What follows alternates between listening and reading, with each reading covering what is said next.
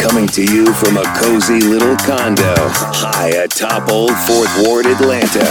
Welcome to The Ron Show on America One Radio. Here's your host, Ron Roberts. And is there such a thing as a happy Monday? Well, I'm offering to wish you that anyway. And a happy Monday to you. Thanks for tuning in to The Ron Show on the America One Radio app, AmericaOneRadio.com, or wherever you podcast. I was talking with a friend of mine yesterday, Brandon, who I should be in Minneapolis by now. Brandon and actually a lot of my friends from a couple of the softball leagues I play in are in Minneapolis for the World Series, the NAGA GSWS, Gay Softball World Series. Anyway, congrats to all who earned their berths, and y'all have a great time. Bring back some hardware, make Atlanta proud. Brandon and I were talking yesterday, and he was asking me where he could listen to past episodes of the show. And I said, well, the easy way to go about it is to just head to the website, ronshowatl.com. And then he said, oh, I'm a big podcaster. Are you on a podcast platform? Well, yes, I am. So I told him, I asked him what his favorite podcast platform was. He says, Apple. I said, okay, well, let me get you the link. I got you the link, got him the link. And I said, he said, okay, favorited. Cool. I said, I think I'm in double digits now. Actually, no. No, I'm in triple digits. Hair toss. Thank you so much for favoriting The Ron Show on whatever podcast platform it is that you listen to. So appreciative. I purposely don't look at metrics on the podcast platforms because I just don't want to get my hopes up, my hopes deflated. You know, I put a lot of work into this show 5 days a week, mostly 5 days a week. And so I don't want to tell myself, oh, I've got to do this for the hundreds or thousands of people that are listening. And I also don't want to go into the mindset, well, I'm only doing this for like 60 people. So what's it matter? Do you see what I mean? Like, I don't want to put too much pressure on myself. And I also don't want to chop myself at the knees. So I know when I talk with Jeremy Brazil and the America One Radio folks, he checks in with me every few months or whatever and just lets me know, hey, your metrics are up. Here's what you're looking at now. We have an average of so-and-so. And so it gives me good numbers. Cool. That's awesome. I appreciate that. But that's not what you tuned in to hear me talk about. Sorry. There's actually just so much stuff. This is one of those days where you look at the roadmap and there's 6 different routes to get to the finish line and they're all about, so where do you start? My gosh, there's so much to get to. Some headlines that I guess we could start with. The first federal trial date that we see for Donald John Trump was settled today, March 4th. That is going to be pretty interesting in that is just as the primary calendar really gets started. U.S. District Court Judge Tanya Chutkan set that date during a hearing this morning in federal court back in Washington, D.C. Now, Trump had attorneys asking for the trial to be pushed back to April of 2026.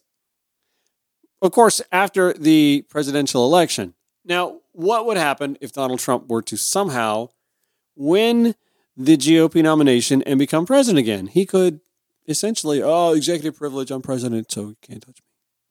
And then, of course, pardon himself while he's in office. So, I mean, boy, how's that for justice, right? So Judge Chutkan kind of shot that down. She said, I want to note here that setting a trial date does not depend and should not depend on the defendant's personal or professional obligations. Good. That needs to be said. Now, of course, the right is going absolute batshit bonkers about this. Oh, it's election interference. Well, okay, you could see it that way, or you could see it the way I think the majority of Americans do.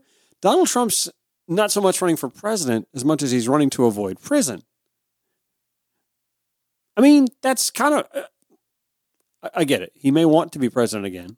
He didn't the first time, let's be honest. But he may want to be president again this time. But what's motivating him? Is the motivation to somehow get a mulligan on the first disastrous term he had? I can do better. Can you? Or is it to avoid prison? I argue this is why, obviously, why else would you want to choose a court date that's 2.5 years into the future and 2 years into a new presidential term? So he only got about a 2-month reprieve. The special counsel, Jack Smith, had originally asked for a trial date that started in January, with jury selection beginning in December. But let's be honest, even then, pundits, politicians, Marjorie, on the right, were complaining about election interference. So there's really a no-win scenario that seems to thread the needle between speedy trial, fair, and doesn't complicate the process of the GOP primary calendar, but also avoids this country falling into a constitutional crisis where the nominee of the major party, or a major party, might be unable to serve his term if elected. I'm struck by what I saw yesterday when I was watching Sunday talk shows. Vivek Ramaswamy, who I may have stolen the spotlight in some respects at the last GOP presidential primary debate last week. Personally, I thought Nikki Haley came away, if we're thinking of us on the left, I think Nikki Haley came away as the biggest threat to a Joe Biden re-election, but the GOP can't get out of their own way. I want to go to something that Vivek Ramaswamy said at the debate. Chuck Todd brought it up yesterday, where Vivek praised Donald Trump for being the best president of the 21st century. And then Chuck kind of asked, I think, a tough question. A lot of people are asking this question. If you believe Donald Trump is the greatest president of the 21st century, he's running. Why are you running against him? Why do you think his second term won't be as good as his first? Well, look, I did say he's the best president of the 21st century. From George Bush to Barack Obama to Joe Biden to Donald Trump, I think it's not even close. Who was the best of those presidents? In my book, I judge by results. My God. That being said, I believe I can take the America First agenda even further than Donald Trump did. I think I will be more effective in uniting this country in the process. Look at the way we're running this campaign. I'm not leaving any state behind, any city behind, no American left behind, from the south side of Chicago to Kensington, to places where traditional Republicans don't go. I think I am best positioned to deliver a landslide election, a multi-ethnic working class majority. And I do think that a landslide is what we need in this country, not another 50.1 election. And I'm the only candidate in this race who can actually deliver that. He's not wrong that this country needs a landslide election, and the presumption of a Trump v. Biden rematch isn't going to get that. We're not going to, I just don't see the American people delivering that sort of landslide election in 2024 if those two are on the ticket. I just don't. But what Vivek and a lot of the GOP completely miss out on is that their posturing in trying to defend Donald Trump, praise him even, despite what we all know about his first term, his only term, thankfully, so far, and God willing, that it was not the best presidency of the 21st century. It was disastrous on so many levels. Net job loss, COVID, the response to COVID, the unrest in the streets, this civil strife along racial lines.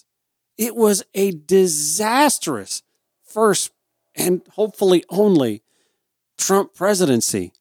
And they keep running on this fable that we're supposed to somehow have not any recollection of. Like, did we cross in front of Will Smith and in the Men in Black scene? Pew! Did we forget? No, we didn't forget that disastrous 4 years. I guess my point is this train wreck that's about to happen between our judicial system trying to do its work and the GOP primary calendar. This train wreck was wholly unavoidable, except the GOP never could coalesce around themselves and, by the way, their own conservative ideology and rebuffing the MAGA movement, Donald Trump as their icon. I mean, fine, you want to run on his platform, Vivek? Fine, run on his platform. That's fair game. That would give you, by the way, a greater in, but the rest of the party has to say, Donald Trump can't be president of the United States again. Or better yet, since they don't actually have the right to say that, the least they could do is say, Donald Trump cannot be our party's nominee again. They're not going to tell you this, but their actions do. They're scared. They're scared of short-term political loss and not seeing the long-term political gain of shedding themselves of Donald Trump. Tim Scott didn't even have the guts to do it. Let me play a little bit of this segment from Meet the Press yesterday that kind of illustrates that. And Pat McCrory, the former governor of North Carolina, basically admitted as much. They're scared of the MAGA movement. You know, a lot of times candidates want to tell us, oh, nobody asks us about Trump on the trail. Here's Tim Scott on the trail being asked by a Republican about Donald Trump. Watch this. You're not standing toe-to-toe with somebody who you don't accept as we a actually president. disagree on the foundation, the premise of the question, the problem. And the premise of the question is, why don't you send it to Trump? You're just wrong that I don't. That's I never heard you. That's, I didn't hear you the other night stand up and say, I can't accept him as president. Do you want to have a conversation or do you want to have a monologue? So I'm happy to listen, but if you want to have a dialogue, I'll be speaking as well. Wow. Pat, that escalated quickly. I was stunned that Tim Scott sort of almost went after the voter. The voter didn't seem like he was being angry. He knew he was being filmed, and he also knew he didn't want to irritate the Trump base. Bingo. And listen, I'm an example of that. I had a 30-point lead at one time in a U.S. Senate race, and the minute Trump went against me, I dropped. That's the power of Donald Trump. And the interview you did earlier with the new kid in town, he's talking about a revolution. While in the same interview, he also said he's going to change the tone. I mean, that's within 48 hours. They're all scared of exactly what happened to Pat McCrory. That's that. And the silly thing is, this is what's so short-sighted about everybody running for the GOP nomination right now. They're not going to win if he stays in the race. They're not going to win as long as Donald Trump stays in the race. So instead of just blowing them out of the water and saying, fine, if you can't get behind any of us instead of him and see what we see, that he is an albatross, an anchor, dragging this right-wing ship into the water, and get behind one of us instead, then we're just going to have to confess that 2024 is going to be a mulligan for us, and we'll have to regroup in 2028 with your cult hero behind bars. I don't understand why they're afraid of that. I mean, now what the political response would be from we're just afraid of another disastrous 4-year Biden presidency. Yes, with the millions of jobs gained and the avoiding of the recession, the rest of the globe, China into a depression, it would seem here very soon, is going into, disastrous, right? Actually, I have a few points to make on that. I want to read you a Twitter thread that really made a whole lot of sense about the way Americans see the economy and the way Democrats ought to and ought not to run on that. My man Bernie Sanders even chimed in. More on that on The Ron Show here on the America One Radio app, AmericaOneRadio.com, wherever you podcast. Welcome back to The Ron Show for Monday. If you have listened to this show for the last few weeks and you are aware of the Richmond, North of Richmond song, and you've heard me sort of bring that song and that message up, not so much to berate the songwriter, the singer, but more to say to Democrats, pay attention to this. Do not dismiss this. It's very real. You can talk about the whole punching down, about folks on welfare buying crap food. Absolutely. Listen. There aren't many of us who would disagree that the prevalence of EBT use for boxes of fudge rounds is worth scrutinizing. Unfortunately, there are things called food deserts. I stopped at the Family Dollar earlier today to pick up a bag of dog food and a bag of cat food to donate to Lifeline Animal Services. Apparently, they are dealing with a pet food shortage. By the way, do the same if you can. And drop it off at their location at 860 Marietta Boulevard Northwest in Atlanta, please. Anyway, I stopped at a Dollar General, and I was just struck by how sitting in this store and looking around, the grocery options, the actual food options, are pretty limited. And some of you who don't know any better might say, well, why would you grocery shop in a Family Dollar or a Dollar General? Well, you shouldn't, honestly. But in a lot of cases, that's the only option for folks who have limited transportation options, who live in what we call food deserts. Now, the Family Dollar that I'm at is not really in a food desert. It's pretty close, but not quite a food desert. And in the next couple of years, there will be a Publix just, I want to say, 7-8 blocks down the road. But again, that's if you have limited transportation options. The Family Dollar might be where you go to grocery shop. And you can buy preservative-laden, canned, and starchy boxed stuff and a few things in the frozen food, but not like meat, chicken. You can't buy seafood at the Family Dollar. So when I caution Democrats about being dismissive about that song, you just got to kind of take some of that and go, okay, that's just, dude was looking for something to rhyme with another word, and he came out with fudge rounds, okay? But not to dismiss the overarching statement that is playing out and resonating with the American people. We can sit here and point to, the GOP's party leader is a multi-indicted, soon-to-be felon and blah, blah, blah. And the right can say, well, Biden and Hunter Biden, his kid, blah, blah, blah. And that it shouldn't cancel each other out because there's a lot of there on one, and there's a lot of, when are you providing the evidence on the other? But the American people who are kind of not really in the loop on politics, they just kind of hear both in the periphery and think it cancels out. It's all about what affects them that matters most. And once again, my man Bernie Sanders is the one politician kind of being frank to the Democratic Party, I mean, aside from me, obviously, hair toss, about the sort of messaging that Democrats need to be focusing on. Here he was on Meet the Press yesterday. In fact, they started with a clip from him being at the, New Hampshire Political Institute, giving a statement. It is no secret that I want Joe Biden to be reelected president.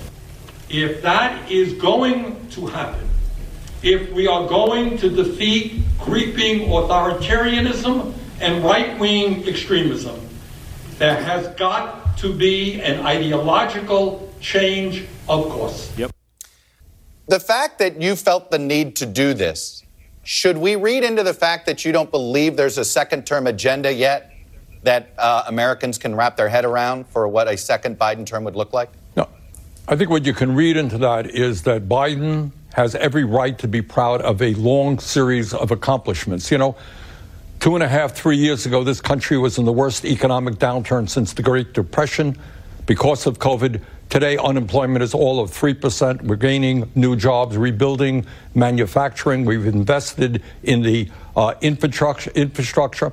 We're making progress, and Biden has a right to be proud of that.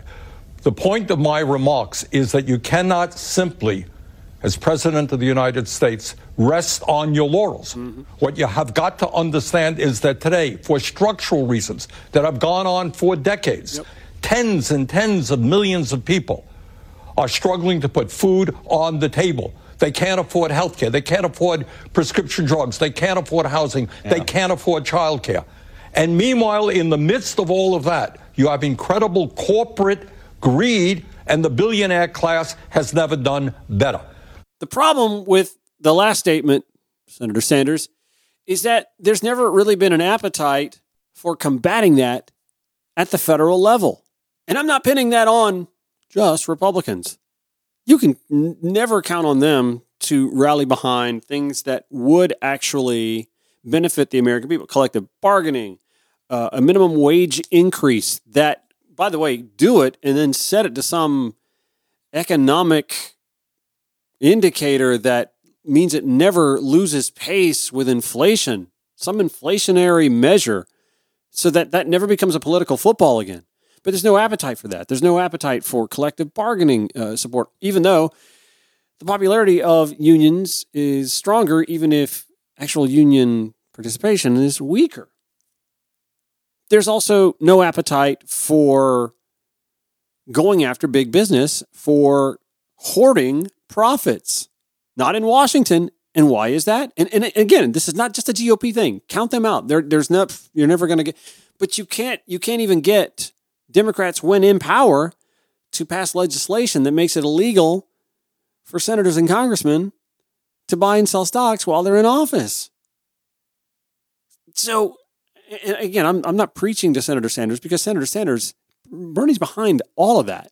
He wants a minimum wage increase. He said something about $17 an hour, which struck me because we've been fighting for 15, right? Remember when it was the fight for 15 in 2016? My God, that was 7 years ago. We haven't touched the minimum wage since 2009. You're aware that the minimum wage is still $7.25 an hour, right? And the thing that kind of frustrates me as a progressive, an admitted progressive, is that the establishment wing of the Democratic Party is always afraid they're going to get pilloried by the right for running on a super fringe, lefty, progressive, blah, blah, blah. They're going to hit you with that no matter how center left you are. So just go to the left. Win over some voters that you can actually convince to vote for you. So many of the fears that come with things like the minimum wage increase, great example. Oh, if you raise minimum wages, then they're going to spike prices. Well, the longer we put this off, the more likely that is to happen, and the more painful it will be for all consumers to begin with. So find a solution, whether it's in stages to finally get us caught up to where the minimum wage should be. But the more we just kick the can down the road, the bigger the problem gets. Yeah, I'm saying I want Biden and Kamala Harris to channel their inner Bernie Sanders. There, I said it. We'll discuss more after the break. Archived audio, blogs, social media links, and more, all in one place. Log on at ronshowatl.com. The Ron Show on America One Radio. An absolute awful tragedy and a reminder that white supremacy is still a problem in the United States when a man targeted people of color when he decided to shoot at them at a Dollar General in Jacksonville, Florida. Now, I would love to talk more about this, but I'm actually going to save that conversation for tomorrow. Joining me is tomorrow, Dante King, an assistant professor of medical education in the Mayo Clinic College of Medicine and Science. Dante also serves as guest faculty at the University of California, San Francisco School of Medicine. Also taught courses for Stanford Medical School and Johns Hopkins. He also authored the book, The 400-Year Holocaust, White America's Legal, Psychopathic, and Sociopathic Black Genocide, and the Revolt Against Critical Race Theory. And I have to say, on the one hand, I understand that the current Florida governor should show up to lend his support for grieving families, his condolences, and make statements that vow to... I mean, the guy killed himself, so there's no justice to be brought. But in a lot of cases, that's kind of the frustration within marginalized communities in the first place, folks who are targeted for crimes like this.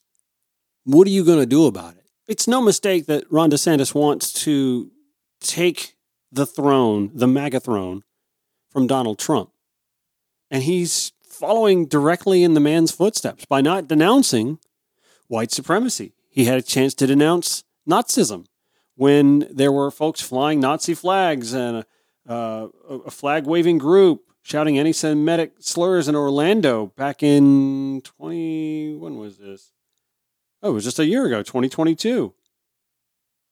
CNN reported that DeSantis lashed out at those who called on him to condemn Nazi demonstrations that had taken place over the weekend near Orlando, accusing his political opponents of trying to, quote, smear me as if I had something to do with it. He insisted he would not be playing their game.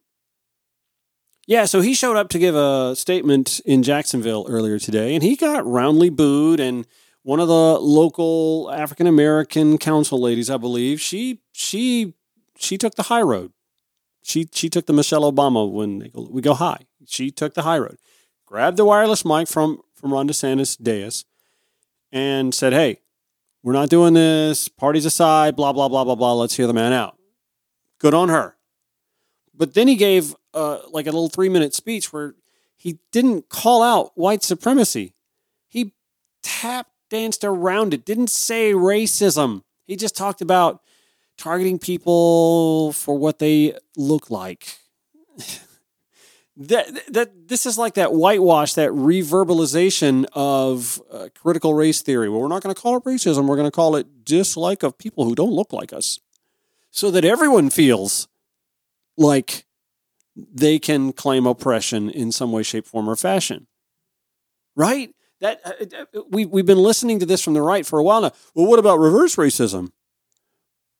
Is it codified? Is it systemic? Are there decades, nay centuries, 2 or more, in this country of often codified, by law in the Constitution even, 3/5 clause? Is there a history of that reverse racism that has created generational problems? And going back to what I was talking about before we stopped, when I was talking about what Bernie Sanders was inferring that Democrats as a whole and the Biden-Harris reelection campaign needs to grasp in particular, is that lip service isn't going to do it anymore. We should have learned that lesson in 2016, and I pray we have ahead of the 2024 cycle. We can't just eat up mugshots and murals. By the way, fantastic mural on the Beltline. And I shared on our Instagram at RonShowATL. You can purchase prints of the Instagram or of the mural if you want. The "My Ass Got Arrested" mural of Donald Trump's mugshot along the Beltline. But that's not going to seal the deal. In fact, we're starting to see some concerning numbers. New York Times Siena poll released here a couple of weeks ago. Biden, according to Axios, failed to win majority support from non-white voters who hadn't graduated from college. His lead over Trump with this once heavily Democratic constituency is just 16 points. It's a 49 to 33% margin, but that used to heavily swing to the left. 2020, Biden dominated Trump with those voters, winning by a 48-point margin. It's down to 16. Obama won non-white working class voters by a 67-point margin in 2012. So while I can sit here and talk about the Oliver Anthony song, White Guy Appalachian, I could sit here and talk about the Jason Aldean, Try That in a Small Town song, the discord with status quo is pretty strong in general. Especially when you drill it down to the folks who haven't graduated from college part. Again, non-white voters who haven't graduated from college. Biden still has a plurality, 49 to 33%, and that's likely higher with those who will vote. It used to be a lot bigger. And this goes back to where Democrats used to be the party of the working class, right? And still claims to be, and still wants, it says, to be. And yet, I think there's something lost in not just the messaging, but in the delivery of goods. What is the biggest legislative nugget from the Democratic Party in the last 20 years? The Affordable Care Act. And the Affordable Care Act has done a lot of good. It has given more Americans the opportunity to be insured that couldn't before get insured. Fantastic. But it's along the lines of the re-election strategy right now that we're seeing from Biden, Harris, and Democrats. Hey, the economy. Hey, it could have been a lot worse, y'all. Biden, Harris, 24. No. You can't run on imagine what it would have been like, because that's not tangible. People don't feel that. They don't see that. There's no way to look at that in your bank statement. But you can look at the effects of stagnant wages, rising cost of living, healthcare costs, prescription costs, housing costs. These all have an effect. And it's one thing to, as I think a lot of people are wont to do, run against Trump because consider the alternative.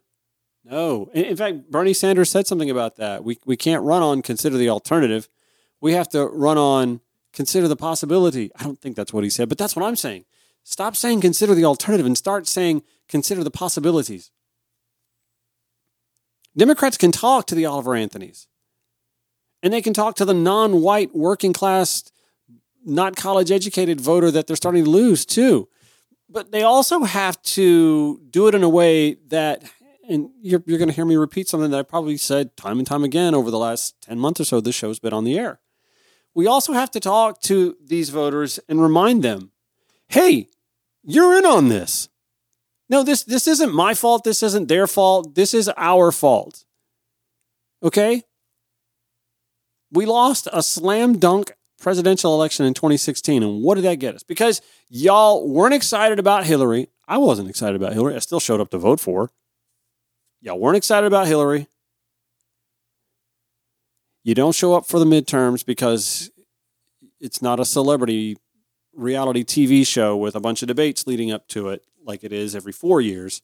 2018 was boring. 2022, we did a little better in 2022. But by and large, working class folks don't show. And look, I get it. A lot of it has to do with when election days are and polling places and et cetera. And so I get it. And, you know, the right works hard to make voting harder. Vivek wanted to basically, he said it yesterday on Meet the Press, one election day, paper ballots, that's it. I mean, I can get behind some paper ballot stuff, but the one day is, come on, that is a privilege for anyone who can just have the one day to vote is a privilege. And unless you make it a national holiday, that privilege doesn't exist for all. There's a lack of equality. So I get it. The right makes it hard to vote, but you got to make it a priority, folks. Oliver Anthony, you got to make it a priority. He said he had his big part 2 getting to know you speech last week. He's not a political person. He said that in part 1, and he hates how both sides. Yeah, okay, but you got to show up. You got to know what you're showing up for, and you got to show up. So, in my mind, there has to be this framing of a message to the American voter in particular. And I don't know how I've been marinating on saying this, and it may just come out wrong, and so I apologize. I'm running up against a deadline anyway, so it's just going to be what it's going to be. Republicans are really good at campaigning to folks who aren't college educated. They are. They can say things that fit on bumper stickers, one-line phrases that resonate with folks who just not the type to think in depth. Democrats have positions that are more nuanced and require explaining. I get it. I totally get it. I mean, you're talking to somebody who spends 44 minutes a day trying to relay our ideology. But we got to do better about it. We have to do better at speaking to the working class, the non-college educated voter. We have to explain to them that there are 300 million of us and just a handful of them. When I say a handful, I mean the billionaire class. It sounds like the billionaire class. But he's not wrong.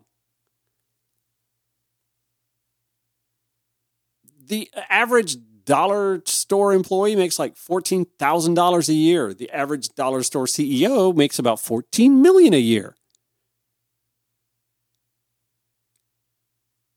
And it's not just dollar stores. It's like that throughout retail. It's like that throughout capitalist America. We're sitting here watching, as a matter of fact, college football is a great example. Here, I'm going to talk sports, so some of you guys will be like, ooh. We're seeing this rush of college football to chase after money, and it's ruining the sport. The regionalization used to make capitalism and college football work well for most of America.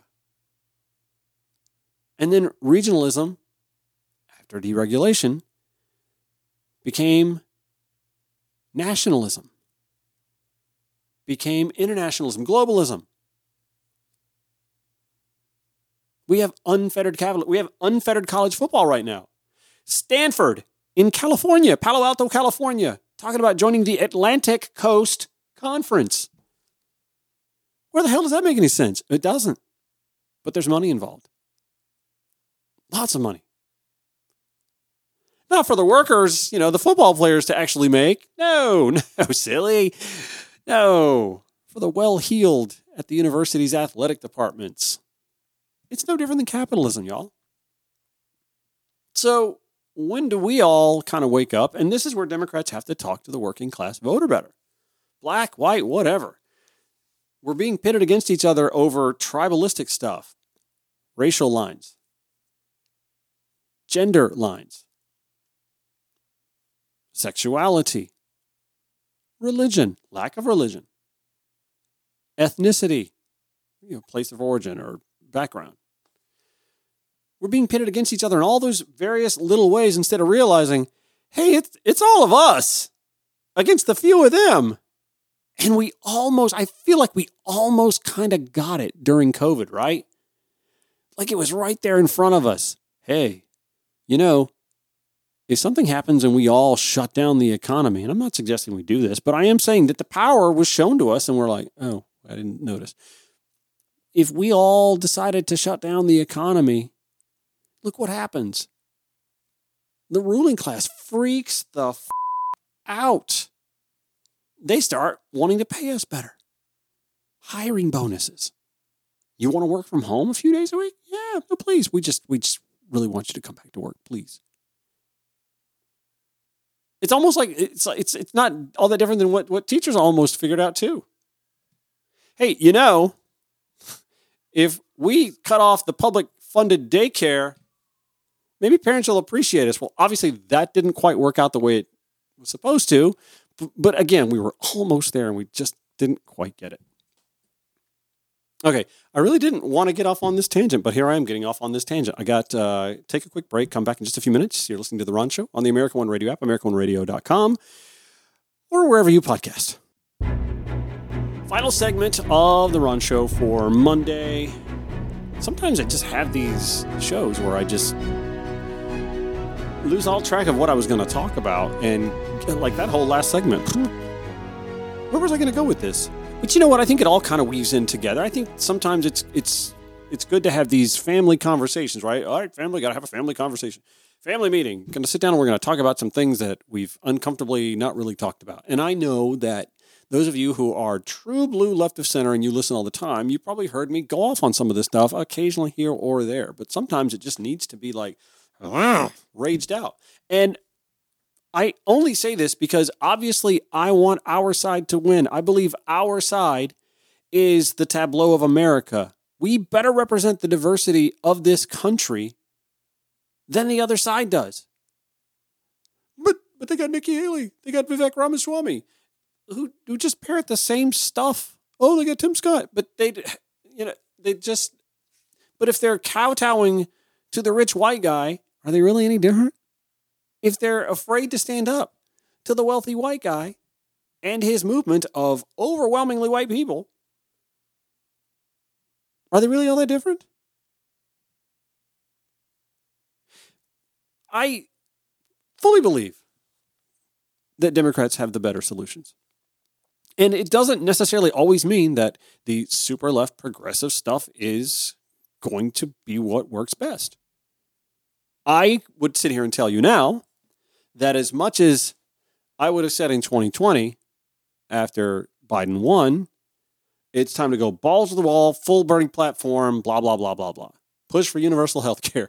I mean, seriously, as much as I would have said all of this stuff, because I believed that the pandemic told us, and I still do actually, that the pandemic told us that there are so many structural problems with the way our economy is set up in this country. And COVID exposed them. The pandemic exposed them. And again, as I said last segment, also showed the working class, hey, you guys actually have the power. Do you see this? I don't think we saw it. Because now we've got this rift, this split, this disassociation, this boiling anger below the surface. Things aren't so great for us down here, that we've just decided we're unhappy with everybody that's running for president. And we are. I mean, nobody's lapping the field.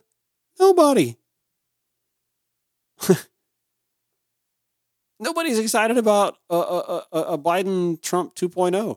And as much as I could sit here and tell you, y'all, we've got to talk to folks about this, the Biden presidency has actually been pretty good. It has. No, it has. All things considered. ... Nobody wants to hear all things considered, though. They want to, again, instead of consider the alternatives, Democrats have to pivot to consider the possibilities and engage voters instead of trying to pretend that everything's good, pretend that they're not barely getting by, or that credit card usage has been spiking here in the last couple of years. It has. It's gone up. Credit card usage has gone up, which doesn't help the Fed. By the way, the Fed wants to they want to get to a point where they can stop lowering interest rates so that they can stop sweating inflation.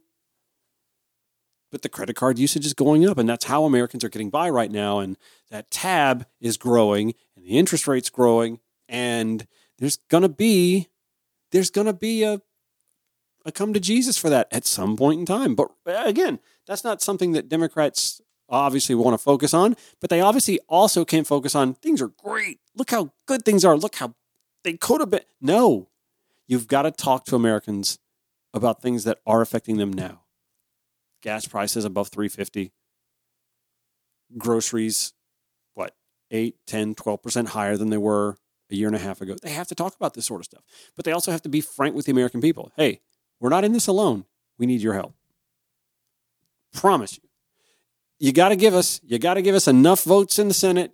You got to give us the House while we have the White House. And I promise you, if you can get us those 60 votes in the Senate, 57 plus the swing, the cinemas and Angus Kings and Bernie Sanders. I kind of think Kirsten might be malleable if there's 57, 58. Tell the American people that's what you have to do. And that we will do this. We will come up with a solution for the minimum wage that never leaves an American citizen behind again. We will come up with a solution for healthcare that never leaves an American citizen lacking and filing for bankruptcy. The Biden-Harris agenda really needs to find some of that energy from Sanders 2016. And I know some of you centrists and moderates are going, oh, here he goes again. Am I wrong, though? Look at the numbers. What are Americans excited about right now, politically speaking? What are they excited about? Nothing. Absolutely nothing. I'm even I'm going to take that back. I'm a lot concerned at the relative quiet from Democrats when it comes to Cop City, and not the pro or against, not for or against. No, I'm just talking about the fact that the city wants to use signature matching. The GOP state party chair is like, all right, Atlanta, look at you using signature matching. If that ain't the damn death knell for the city contemplating signature match, Bernice King at the King Center, 25 voting rights organizations have said, no, signature matching, we were against that. Your party was against that. We stand against that. Senator Warnock, not a word. My Congresswoman, Nikema Williams, not a word. John Ossoff, not a word. Not a word from the White House. Not a word from party leadership at the state or federal level. I really think Democrats are content to believe that abortion is such a big issue that it's going to carry us across the threshold in 2024. And that the Bidenomics pitch is going to be enough to carry us, and that running against Trump is going to be enough to carry us over the threshold in 2024. But we have to remember, in 2016, hey, we had a good run with President Obama. Could have been a lot better, but it really wasn't all that bad. Does that not sound kind of similar to consider the alternative versus consider the possibilities? Americans rallied to vote for President Obama in record numbers back then because we want to consider the possibilities instead of just considering the alternatives, even though Sarah Palin was the alternative or one of the alternatives. Oliver Anthony's saying it. Bernie Sanders is saying it. I've been saying it. Please, somebody high up in the party be listening. Thank you for listening. Back tomorrow first, 5 to 6 p.m. on the America One Radio app or AmericaOneRadio.com, and then after wherever you podcast. See you then.